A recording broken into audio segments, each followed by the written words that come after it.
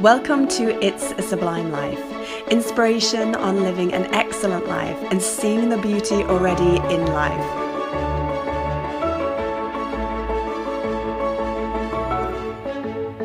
You can find It's a Sublime Life on most social media platforms. Just search for It's a Sublime Life.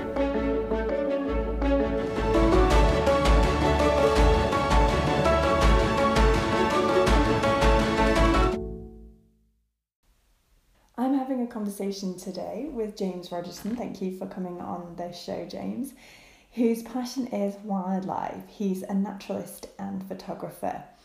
We're exploring the wonderful wildlife that you see and take pictures of, and just exploring that as a way of enjoying life a little bit more, and also the possibility of the therapeutic benefits of that. Yeah. So, shall we start with a bit of background on yourself? How did you always know that this was wildlife was your passion? Yeah, that's true. There's always been a fascination with animals and the natural world and being outside. And I think even as a kid, things like I think I had a games console for all of 5 minutes and then sold it like the day after and bought a fish tank. It's like, yeah, I think it was like a Christmas present that I thought might be a good idea, and then so it's always been there. So I was a zookeeper initially. I worked in a few zoological collections, and then went into teaching. And the photography thing is kind of a relatively recent addition, but that's sort of come about from finishing my teaching job due to ill health, then not really being able to go back to work, and then when I could, I just thought, well, I'm going to do the things that I wanted to do. Wow. Yeah. So I got an autoimmune condition that sort of meant that work was just impossible. It took a long time to get a diagnosis, and my mobility was really limited. So I could walk, but not very far. Goodness. And once I got the diagnosis and the medication, and things were sort of evened out. Yeah. I just sort of thought, well, yeah, what's more important? It's just to try and do the things that you've always wanted to do rather than what everybody expects you to do. And, yeah, it can be a real catalyst for change, can't it? Yeah, it is. Something like that in your life that's so broad in its effect of how you live your life, and you can really have an analysis of everything. Yeah, so I mean, because your background is sort of the yoga, the fitness type stuff. I mean, I was obsessed. I used to train every day, probably 2 hours a day, and I pushed myself, and it was the control mechanism. And that is, essentially what happened to me. It's almost like arthritis, but it's the tendons and soft tissue, connective tissue, that was affected. And it's a very rare condition, so 300 cases ever worldwide. But one of the triggers is overtraining. Oh, really? Yeah. Goodness. So, the one thing that was sort of held everything together for me disappeared very quickly, and once that wasn't really an option, I still do sort of a little bit of exercise, and very, I say light, it's light comparatively to what I used to do. So the focus had to sort of shift really to something else, so it almost feels like I don't really have a choice. Not that I mind. I guess, I mean, you mentioned that I do yoga, and for me, yoga and exercise, this is probably my number one thing that has me enjoying life, that makes me feel human again, that makes me feel connected to everything again. Almost anything can happen that day if I've exercised in the morning, and it just goes over my head, or I feel different about it than what I would do if I hadn't had that exercise. And I know this thing that I'm talking about it comes from different places for different people, and I think what I've picked up from you is that the wildlife is your passion, and maybe that is one of those things for you that,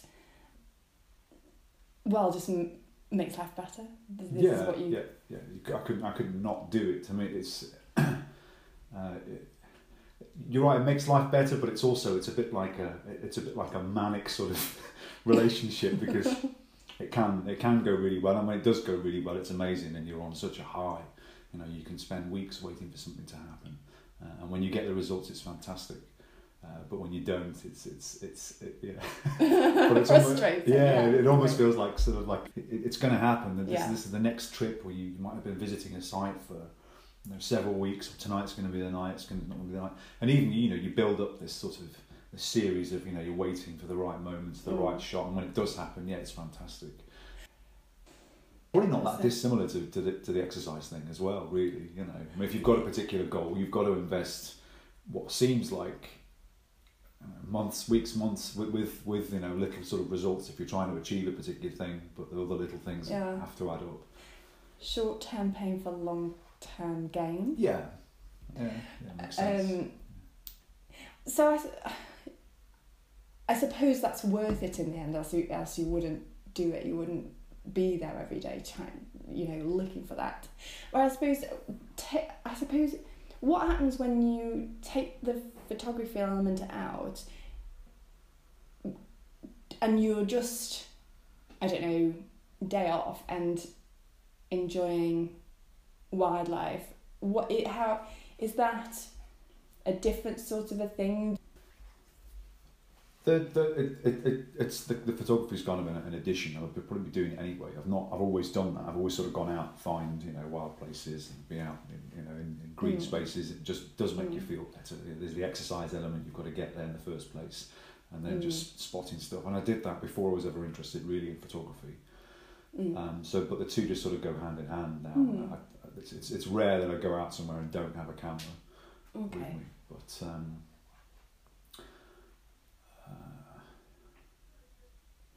It would still be something I did, even if I wasn't taking pictures. I'd still be doing it. Is it more relaxed when you don't need a picture? Is it?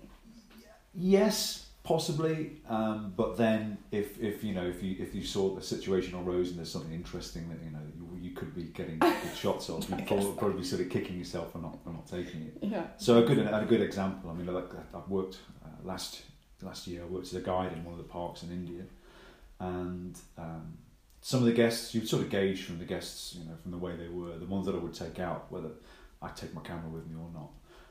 If they were serious sort of professional photographers and they wanted a particular thing done, you tend not to take your own equipment with you. So you could just enjoy it and enjoy helping them get the shot and enjoy watching the wildlife. And it didn't have to have the camera with you. So you're right, it can perhaps add a little bit of a sort of, you've got something that you need to achieve, whereas if you go without it, whatever happens. Yeah. And you mentioned the outdoors, and for me, I have that instinctive appreciation of the outdoors, and particularly, for example, if you go up to the Roaches and you're on top of that cliff and you look out and it's breathtaking. I feel like that expanse of it all sort of makes anything bad seem insignificant. It puts things into perspective. Yes, exactly. And I've got that instinctively within me. I'm not sure that it's instinctive within me, an appreciation of wildlife in the same way. So I was just wondering, can that be learned? Can that, is there something you would say that you need to look for or do that I can get more out of it, of wildlife maybe? If you've, you can see the beauty and the appreciation that you see in that big sort of landscape. You can see it in something small as well. Like, a good example here, in amongst the city in Stoke, you've got this network of canals. Yeah. And wildlife is sort of, it can be hard to find in the city, but we've got a great population of kingfishers up and down the canal systems. And I saw that picture that you sent me. Amazing colours on that. They are, yeah. I mean, they're so stunning. I mean, you can't not appreciate something like that, and to be able to watch it. And there are certain spots where you can watch them fishing, and watch them interacting with their environment. And to me, that's just as maybe probably even more impressive and perspective gaining than standing on a cliff top. Yeah, you don't, because maybe you don't expect it. You don't expect it there. And you don't expect it. And if you've got to invest, I mean, maybe it's not immediate. Something like you can go up onto a landscape and it's always there. With the wildlife, perhaps you've got to take the risk, but then that risk is when you get the reward, it's worth more. But whether it's there instinctively, I don't know. Probably can be learnt, but then people have different things that inspire them. It doesn't have to be being outside. It can be being creative indoors and even tinkering with an engine. You still get a similar sort of buzz from. Yeah, people have different interests. Of course. Yeah. And I mean, I can. For example, if it's lion, tiger, leopard, and I see something like that, and I don't know if this is because I don't see them here in this country, in the wild, it's something different to me, but when I look at that, that's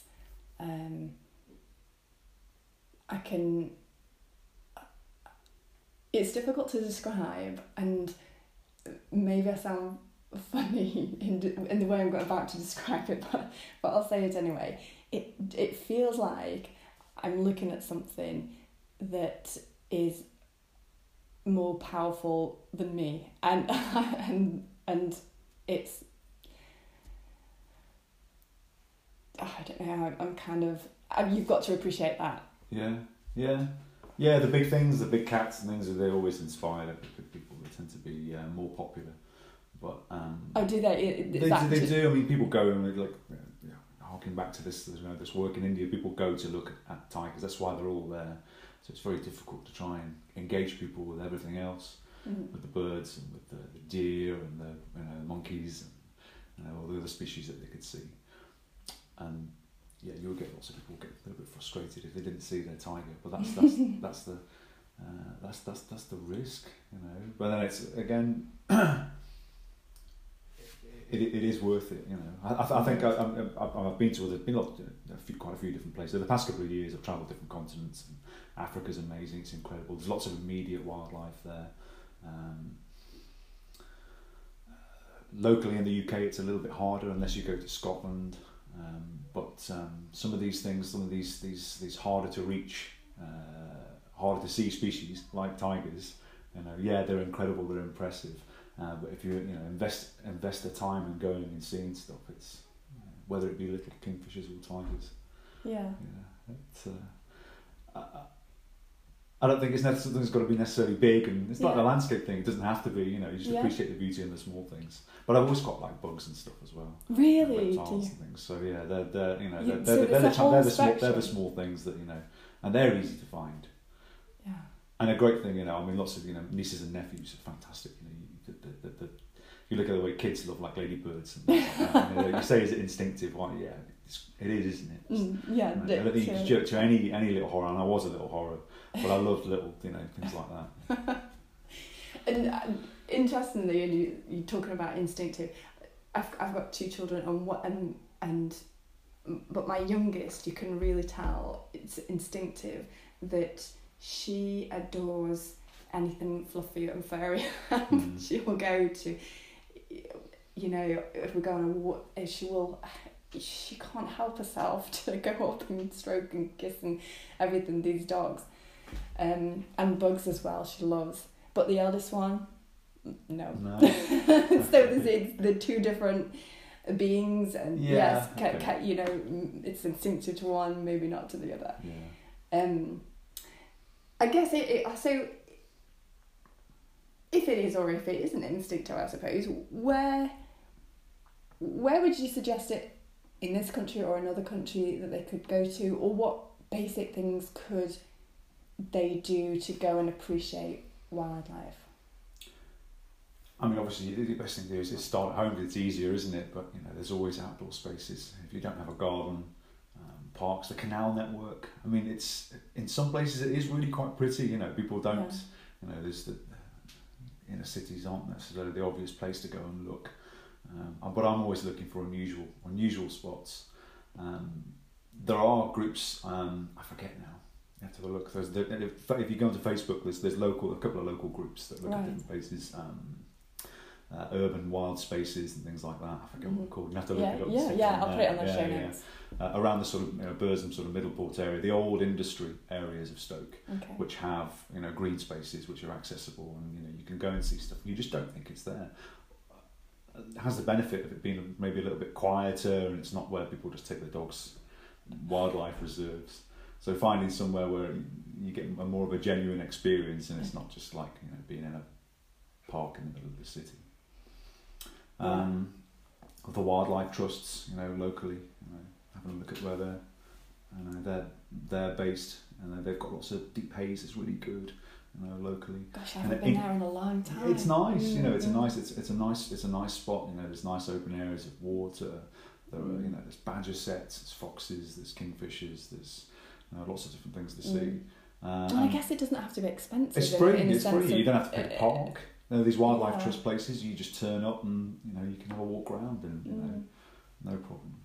Obviously, internationally, looking at other different countries, Africa is incredible, and it's expensive, and you can understand. It's out of a lot of people's means, and it was certainly out of mine. It's just a change of circumstance, and I opted and sort of abandoned everything else and just did this instead of anything else. But yeah, I think I've definitely got a grown a fondness for India. It is a little bit cheaper. Travelling to India is a little bit cheaper. In comparison to Africa, it's not the safari experiences aren't as well developed. And it's a very different experience. But it's a little bit unpredictable because most people they're going to go and see one thing, or big cats and things like that. Right. Yeah. Less guarantee, maybe? Less guarantee. So you've got that risk. You either get people going away with beaming faces and it's the best thing that's ever happened to them, or if they've paid for sort of 2 weweeks to go and sit in India and haven't seen a tiger, then it's they maybe don't feel quite so fondly about the country after that. But Scotland, I think to say that, talk about expense. I mean, Scotland's fantastic. It is. There's places you can go and see red squirrels, otters, and a lot of the animals and the wildlife that used to be in this country. Because England is one of the most densely sort of urbanised countries in the world. Even most of our green space is literally just grass for grazing, for agriculture. There's very little wild space in England comparatively to anywhere else. But you go a little bit further north and you get into Scotland, the Scottish Highlands and the West Coast, and there's so much to see there. So if you can get up to the West Coast of Scotland, exploring rock pools, getting crabs and starfish out of the sea, that sort of thing, and it's which is where I think I got it from. It's going up to the West Coast of Scotland with my parents. Really? Yeah. I love. I mean, you just mentioned the sea. I didn't even. It didn't occur to me. Of course, the sea for wildlife. Yeah. I mean, it depends where you go, because you could say the sea, a rocky sort of coastline with beaches, and the west coast of Scotland is probably one of the best places. The Gulf Stream runs up along the west coast. It's a little bit warmer. There's more life there. There's more things that you can see and explore. And just to take a bucket, and catch crabs, and look at the limpets and the anemones and the little fish. And it's very easy to do. But that's. I think that's the thing. You've got to make it, especially for kids. It needs to be relatively easily accessible. You can't expect them to sort of sit and wait for hours. No. I've had friends who said, you take my daughter with you when you go next to like they're not going to like it. We've got 6 hours of complete silence in the cold, possibly in the rain, and they're not going to enjoy it. So somewhere where it's immediately accessible. Yeah, the coast is a great place to start. Yeah. You're getting me all inspired. Yeah, and Stoke-on-Trent's perhaps not the ideal place. It really it isn't. There are a few sort of little gems, but one of the benefits is you can get onto the M6 fairly easily. You can travel to other places from Stoke-on-Trent fairly easily. I guess as well, some people like to feel like being helpful, have a purpose in life.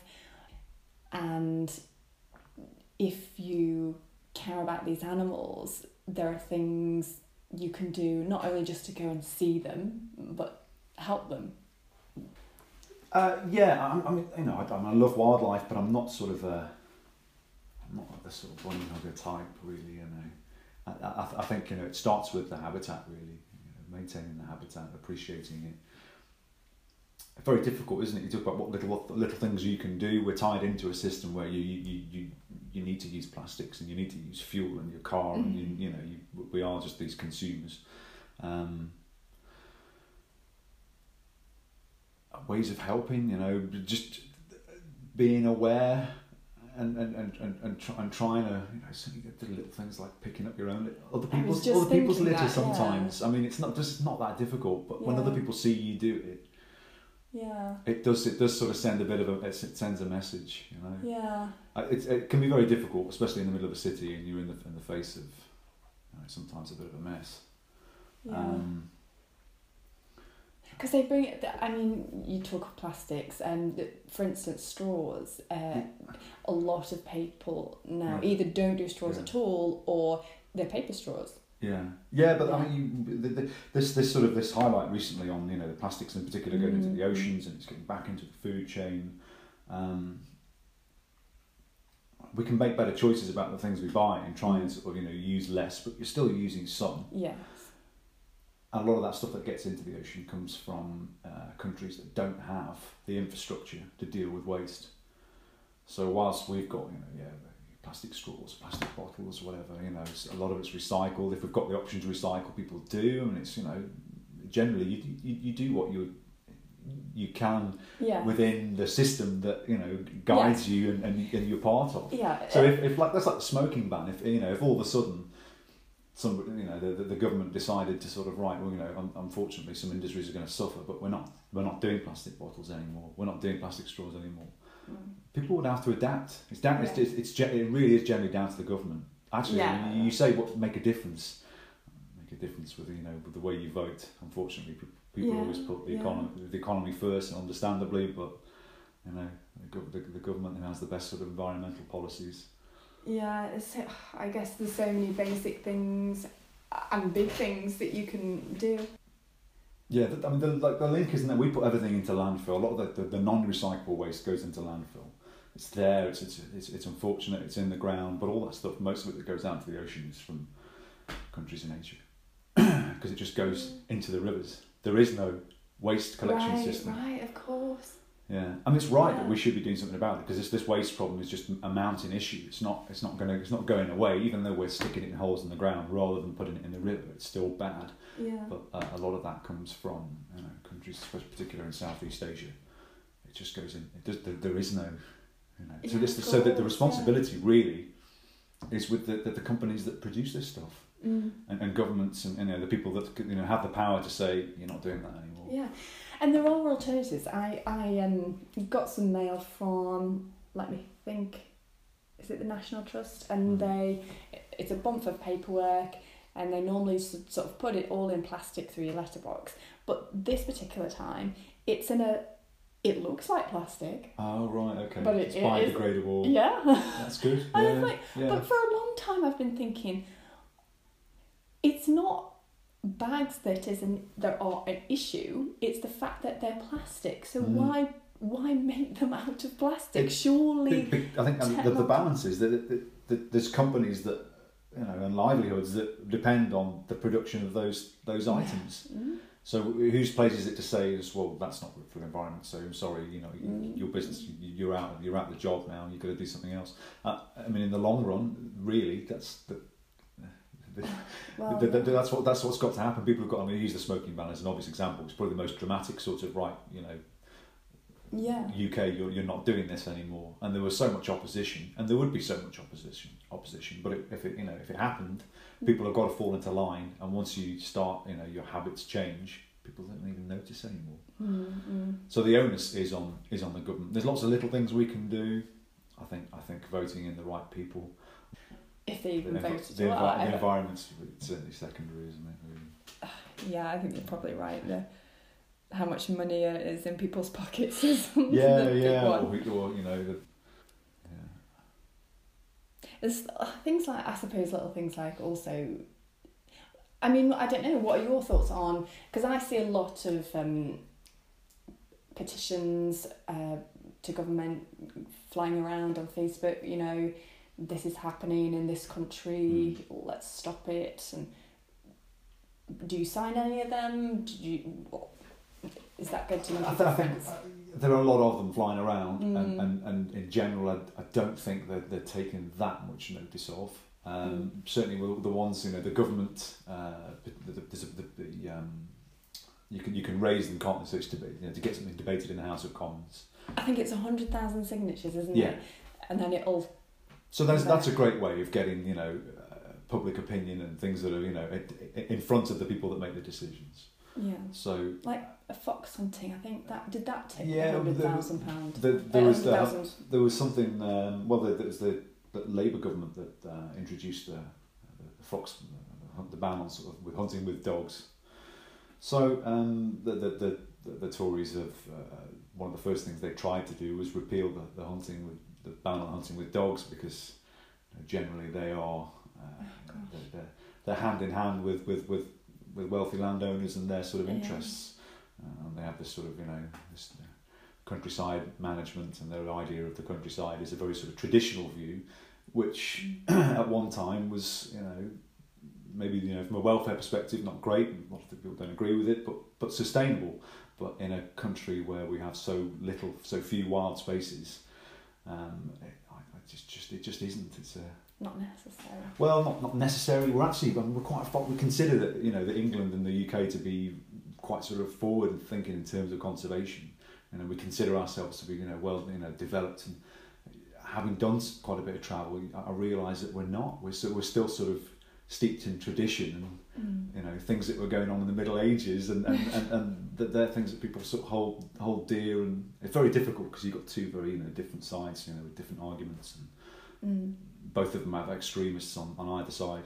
Animal rights extremists don't do any favours to the you know, the opinion of the general public, and the people on the, you know, the pro sort of fox hunting and badger cull side don't do any favours either. And really, you know, finding that balance in the middle is very difficult. But using other countries as an example, you know, hunting it is just an illegal full stop of wildlife in India. You think of India as being like it's a third world country, and it is in places. But their ethos with conservation is, you know, if there's a national park, like national parks in England are generally they're for posh people to go and shoot birds out of the sky with shotguns that have been introduced from another country anyway, aren't part of our natural ecosystem. Just ludicrous. And then they kill other wildlife that might kill the pheasants that they want to shoot, or the grouse that they want to shoot. You know, all to keep a handful of people in employment, and allow people to use land in a certain what they call traditional way. Yet in India, you get a national park. Access is strictly controlled. They've moved villages out of. This is the only way they've managed to get certain species of deer, for example. You know, that were almost extinct, and this sort of extreme sort of action, well, not extreme, but, you know, full-blown positive action to do everything they can to conserve the environment and, you know, preserve things as they should be. It has worked. You know, and I think it's different really in India. You know, possibly people who might have suffered, even though the people were compensated properly. You know, if there's opposition, then, you know, government there, they just go, well, it's happening anyway. You know, tough.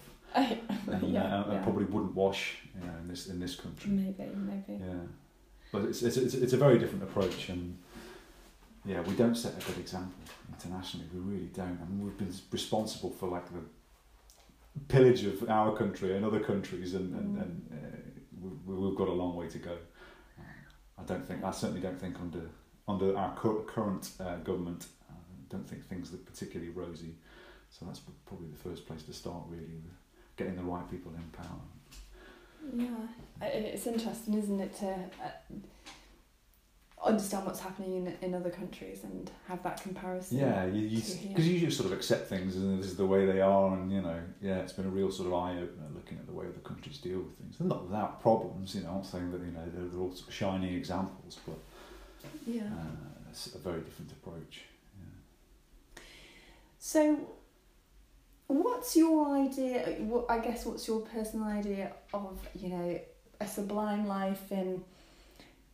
What does your life look like? What's contained within your life, or how you choose to look at life that makes it sublime?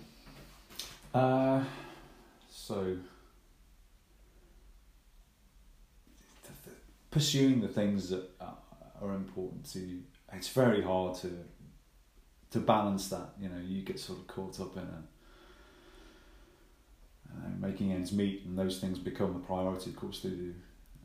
In a sense, having an illness and breaking away, giving me that opportunity to do things differently. I thought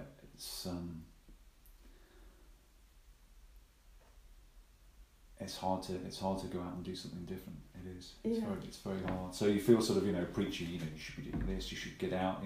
Explore more and devote more time to breaking away from this sort of drudgery. I guess it's courage. It's courage, and you need even more courage to do that. If you haven't had an experience like you have, isn't it? It's a bravery, I guess. Lots of people do, and lots of people fit it in with I'm lucky in the fact that I don't have anything to really. I'm not children that are dependent on me. I can kind of flit around and do things like that. But I guess it's courage and bravery is needed because maybe that's a fear of. Well, it could be different things for different people, but maybe a fear of failure. But so what? So what if you fail? So what if you? Okay, this isn't working, and I just have to change it a little bit. So what? Then you've tried. So what did you prefer? Get to your end of your life and think, I never tried that. I never give that a chance. I think it's sort of if you look at people's my own social media profile, you look at the great pictures from all over the world, and I know I speak to friends, people are a bit like jealous and can be a bit like it's easy for you, but you think, but like everybody else, it's just that sometimes you're absolutely in the pits of despair and some things aren't going to plan, and you just think, what the hell am I doing? It's not all sublime. No, it isn't. And you really take a lot of sort of rough, along with that, and thinking this is just pointless. What am I doing? Take a break. You've got to be able to do that as well. Yeah, get some perspective. Right? Yeah, you've got to be able to think, right, okay, I just need to just sit back a little bit and think, okay, what am I going to do? And then if you don't know what to do, it's okay to do nothing. And it's not giving up. It's just sort of taking a step back and then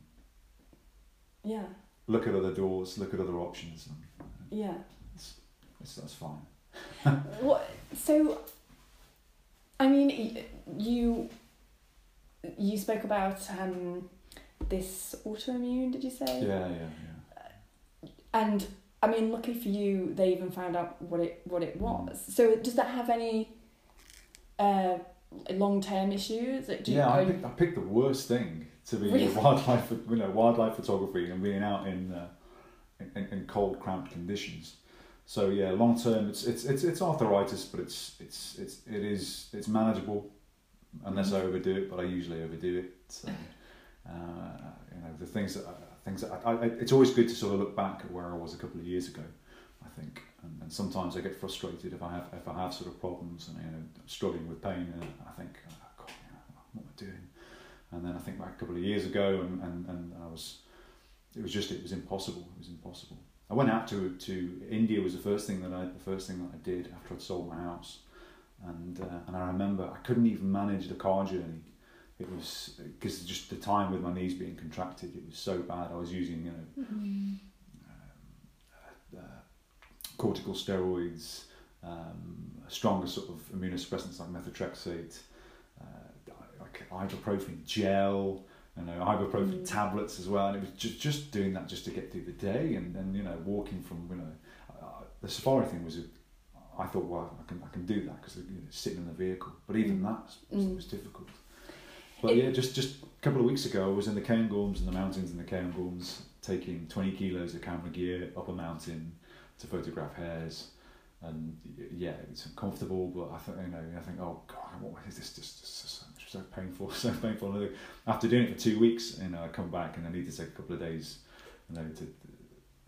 or longer. I've still got some sort of hanging niggles from that. Say niggles, a little bit more than that. But it would have been impossible.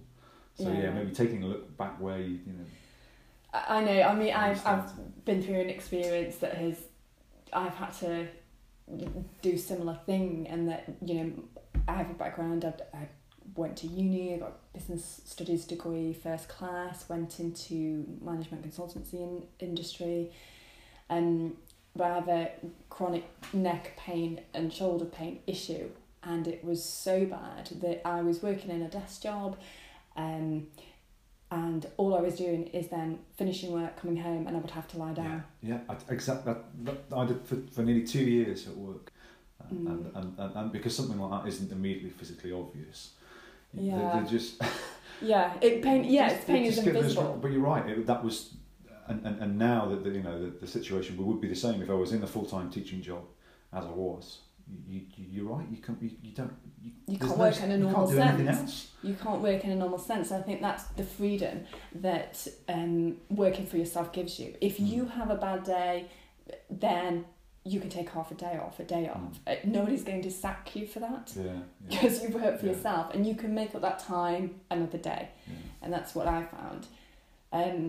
But mentally, that place is.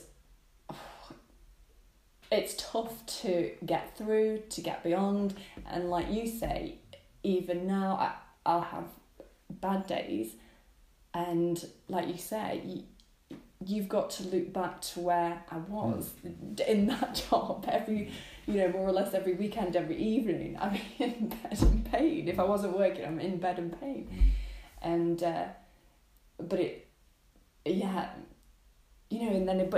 you can come past that and you kind of come out the other side, you know how to manage it better, and you've got, well, for me anyway, I don't know if it's the same for you, like different strategies in place to deal with everything that comes along with it,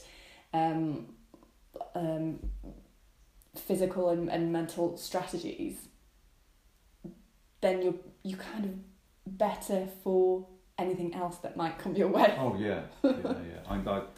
There's a few other things that have happened since, and it's just like before that they would have been devastating, but because that to me that was the worst thing that could have ever happened. Because of the sort of physicality and the gym and the training and stuff, and it was just like I remember not long before I got ill, I gave up riding motorbikes. I talk about the wildlife and stuff. It's completely the opposite. Yeah. And I love bikes. I still do. I suppose my eye is drawn to the odd one every so often, and I sort of reminisce a little bit. But I stopped because I thought if I get an injury, I'd be devastated. I wouldn't be able to. If I couldn't, if I lost my mobility, and it was like that was the overriding thing, and I kind of gave that up, and then I got ill. It was when something like that's happened and you've gotten through it, you sort of think, well, what's the worst that could happen? It's already happened. So you know that it sometimes it doesn't. No matter how bad things can get, you can get through it. Yeah, because something like that, it just, I don't know, bulldozes your life. For me, you've had to change your job. For me again, where I live, my financial situation, it just spans out into every part of your life, and you've got to kind of bring in strategies to manage that, and it's like, well done to both of us. That's what I say. And there's always, and you put it into perspective. I mean, I think from when I was working as a teacher, I saw students who dealt with things that, you know, even in comparison to what I think I've been through, you know, it's a drop in the ocean, you know, sort of, you know, degenerative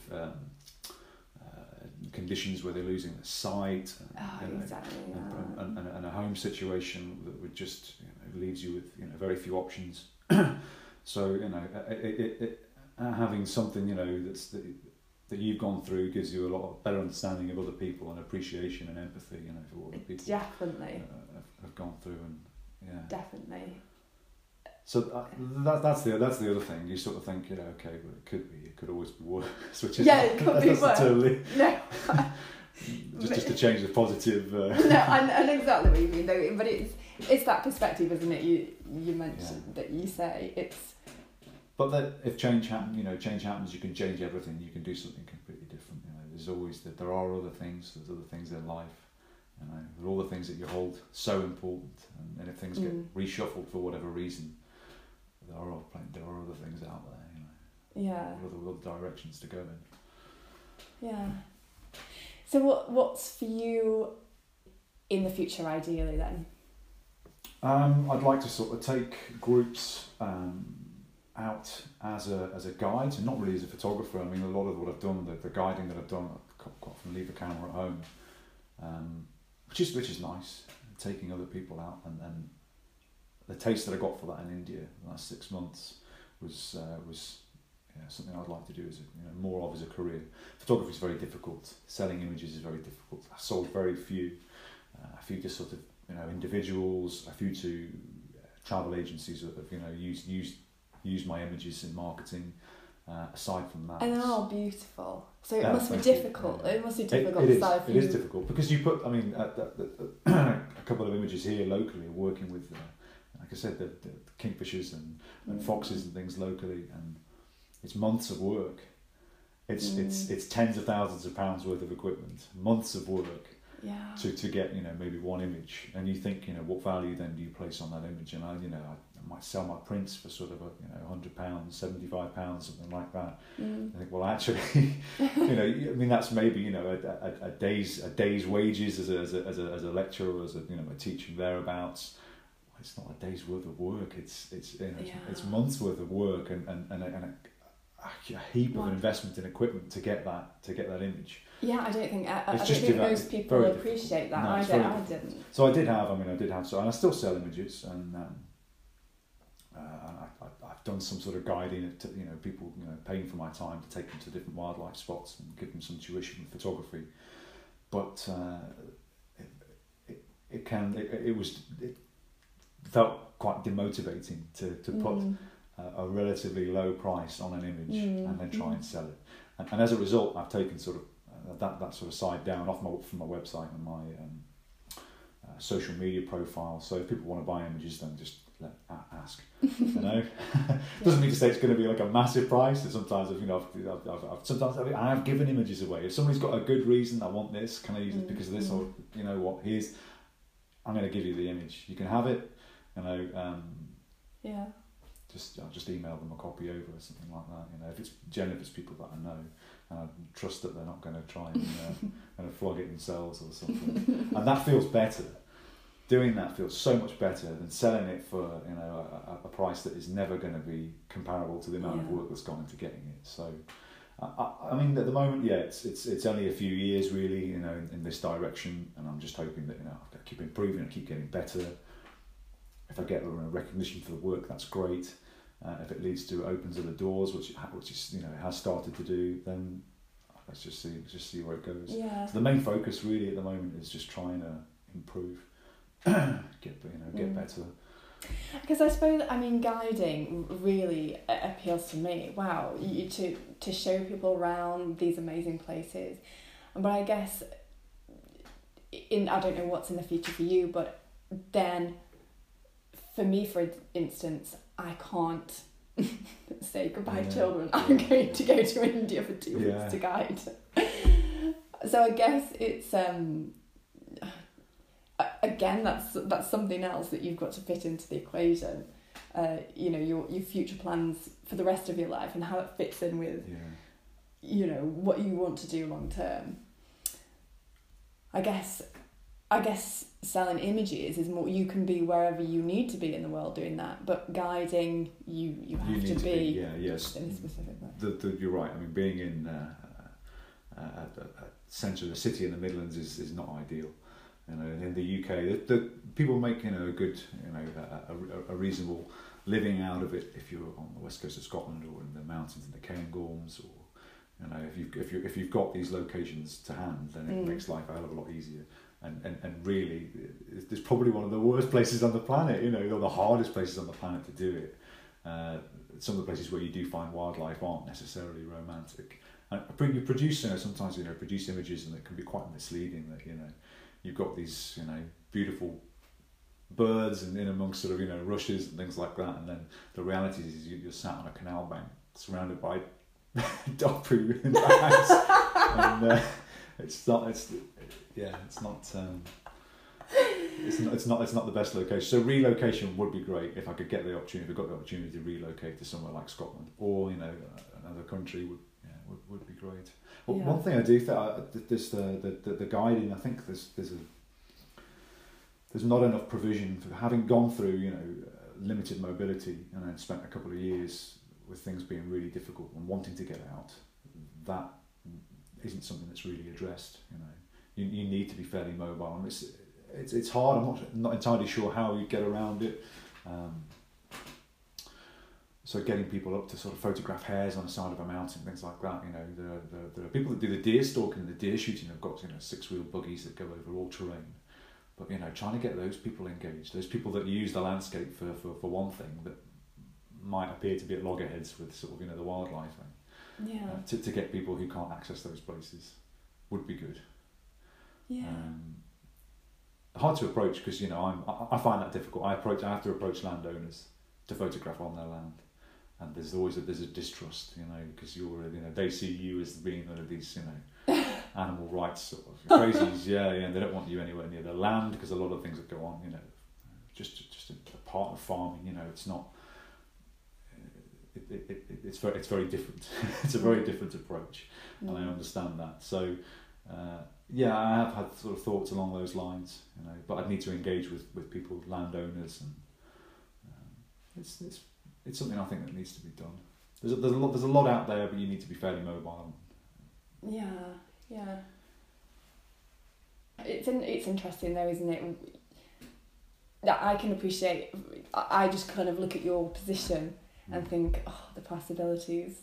You know, because you haven't got the restriction of, like you say, children, a house that kind of keeps you in one spot, etc., etc. Yeah, I need to take advantage of it. I need to make, you know, and I will, you know, grab the opportunities while I can, which is what I've been doing. A little bit slow at the moment, but that's, you know, you mentioned getting in with the likes of the BBC. Was that presenting on the BBC? I'd quite like to do that. The other thing is there's so much competition, and there are so many people with, you know, podcasts and blogs and YouTube blogs, and they're so bloody enthusiastic. and it just seems a little bit over the top, I think, sometimes, you know.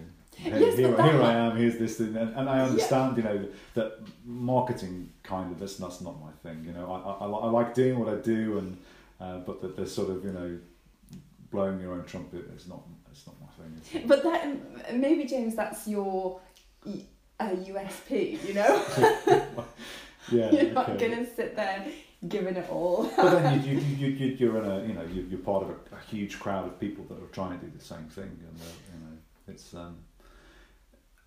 I think though what happens is it's a large amount of luck actually as well. Yeah, not to say because you could pour so much effort in and you could be that enthusiastic, beaming smiles and everything's, you know, isn't this amazing and blah blah blah, you know, and constant doing it every day and updating your blog every day and new pictures of you doing amazing things, but the reality is, you know, quite often very different. And you're right, it doesn't necessarily mean that they're going to be successful. But that's the impression that they create. The social media thing it's difficult. I really don't. I mean, actually, my own personal social media pages, I don't touch them because I don't want to. You know, I just I update the images and I enjoy sharing them, and I like getting the feedback. But I'd rather not have to. Mm. I'd rather not have to have my phone with me at all. Really? I love going to places where there's no contact, and but I think that's probably quite useful, really. In a way, I can sort of just disconnect and still enjoy it. I don't think that's everybody's cup of tea. I love time on my own, out in the wild. But strangely enough, you should mention this phone issue. It's odd that if I'm not with my phone, I very much feel alone on my own. And where is everything? Where is everybody? Because my phone isn't there. Yeah. It's not reality though, is it? It's becoming reality. It's so important for promoting yourself, and it's helped me, open doors, and you've got to have a platform for showing what you do, and if that's what you want to do, you've got to do it. But just be aware that everybody's got their pound of flesh to sell, and pushing this lifestyle and this image, and it's not necessarily the way things really are. No, I think the wildlife photography stuff is probably one of a good example. There's lots of ways of going about it. You can go and you can sort of pay to go to certain places. People rent out hides where animals visit. It costs more money. Your chances of getting stuff are better probably.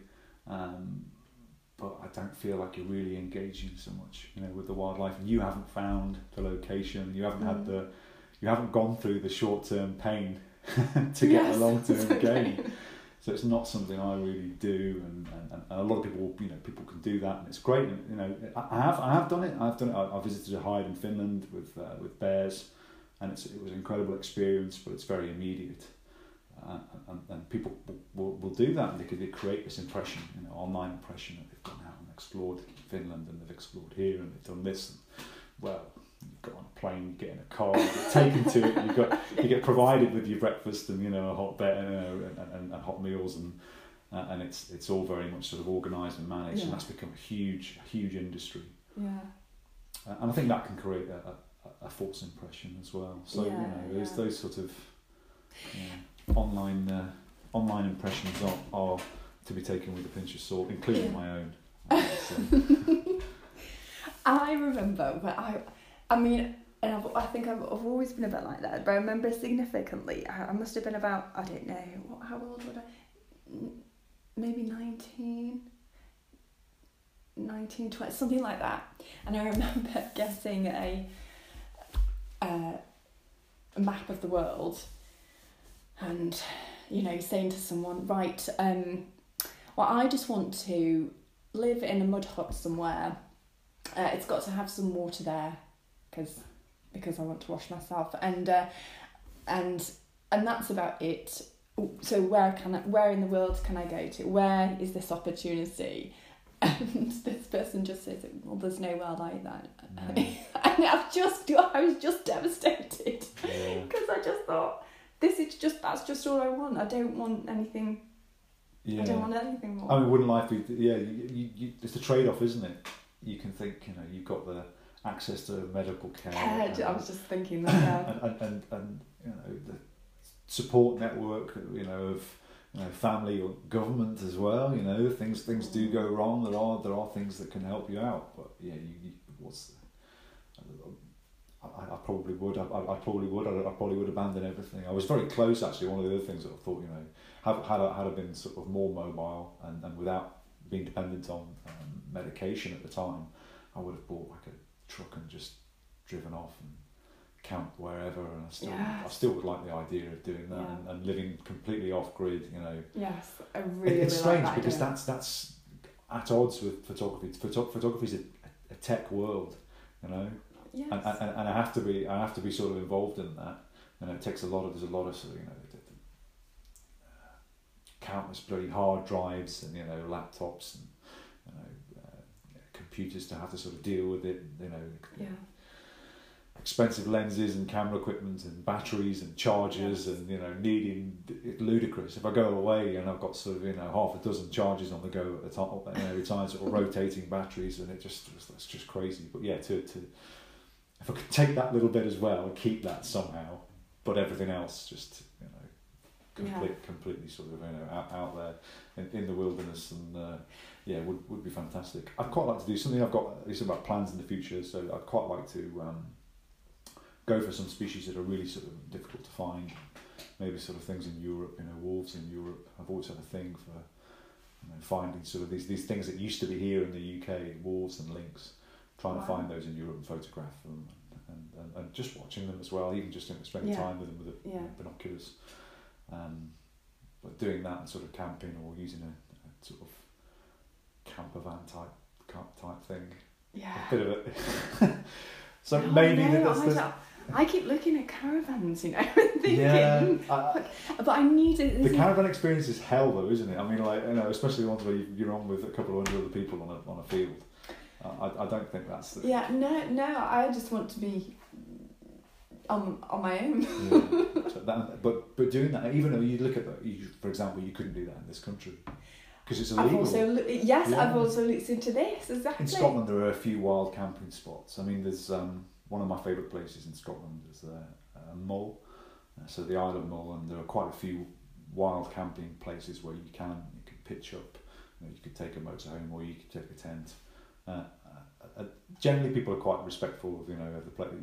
Very rare that you see sort of litter and mess, remnants of sort of campfires that haven't been dealt with properly.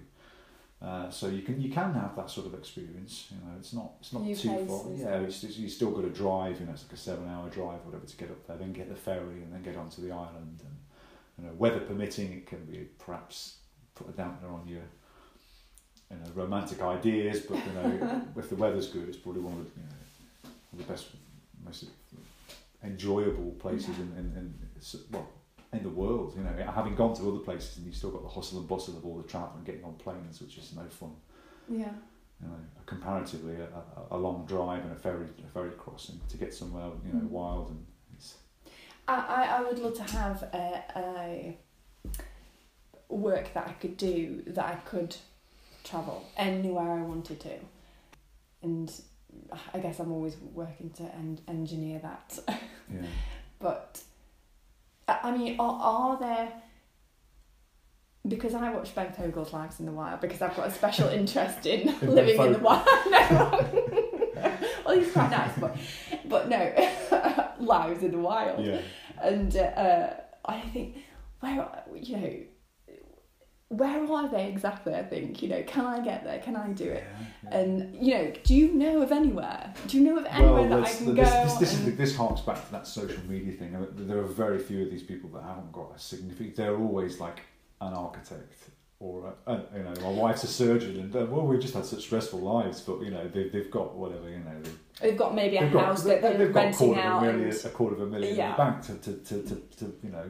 to fall back on. Yeah. I don't think there's many people that do that, and they're taking risking everything to do it. I'm sure they're out there, but they're probably not living in a happy sort of comfortable.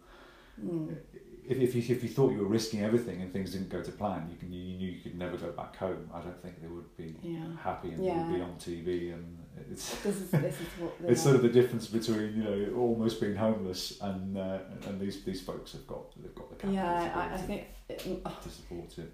Maybe a long-term plan is to have a house to let out and live. Yeah, maybe. Yeah, live off the income and. Yeah, if you could do that. Well, they're expensive, aren't they? Even these motorhomes, because I do look, even a sort of cheaper option, you're still looking at 20,000-30,000. Yeah. You could go for really cheap, but then I wouldn't want to be going somewhere that's going to break down. You want to be driving around in the wilderness in a old VW Caddy that's done like 200,000 miles. I don't think that's that's worth the risk. I think it'll be more stressful and less enjoyable. Do you know anywhere in the world that you can just exist? So say if you did or didn't have the money, actually, is there anywhere you can actually live without needing to pay anyone anything, that the land could provide you with your with everything. I don't know with everything, and it's just it's a bit of a rough existence. I think that's what you'd have to accept. I mean, I do know there's a guy, and I've spoken to him a couple of times, who lives on Mull in a van, and he's there most of the year. I from conversations with him, he's got a house that he bought in Hungary and some land in Hungary or something like that. But he's there when I've been there, even sort of, you know, February, March, when the weather's, you know, not necessarily particularly warm, it's still quite cold at night, a lot of rain. He's been there in the summer as well, and he collects cockles. So he picks, you know, rakes for cockles, right? Sells them. There are facilities on the island, so you can just use like showers and toilets and stuff. There's a paid turnstile, so you put like 20p or 50p or something like that. So it's not difficult.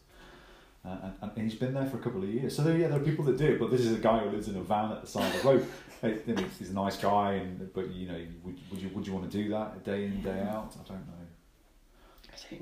And any elsewhere in the world? I mean, there are people that do that. It would have to be warm enough, James. It would be, yeah, okay. But then look at some of the villages. I mean, I've been India as well, because I've been, you know, several times now to India, to central India, and you know, you look at the way that the villages live and that sort of that basic lifestyle, and that's what they're doing. That's what they're doing every day of their lives. But it's hard, you know. If somebody gets ill, that would be the only thing for me. Yeah. You know, health care. That's it. There's no help. I don't know. It's very I think precarious. I would go for it though. Still. Yeah. Because can't you come back? If you're really ill, can't you be flown back? I suppose so. So you've always got that. Yeah, I'm a British citizen. Yeah. Well, I suppose. But you got to find a way in, haven't you, to a community? You can't just rock up. Yeah, exactly. There's quite strict. I mean, it's difficult because I only really have in India to talk about. But there are quite strict rules in terms of, you know, you're not able to buy property as a non. Non sort of. Would a mud hut classify as a property? Indian resident, yeah, just the land, isn't it? It's land. Access to the land. But if you were to marry somebody, then, you know, it was suggested while I was out there. Really? Yeah, because I did quite enjoy it. But then you think, yeah. No, I would love it. I would absolutely love it. Yeah. You know, as I say, since a young age, you know, I just think, wow, just live very simply. Just. Yeah, I guess you could. I guess you could try. I mean, the thing to do is do it for, you know, plan to do it for a short amount of time and see how it goes, and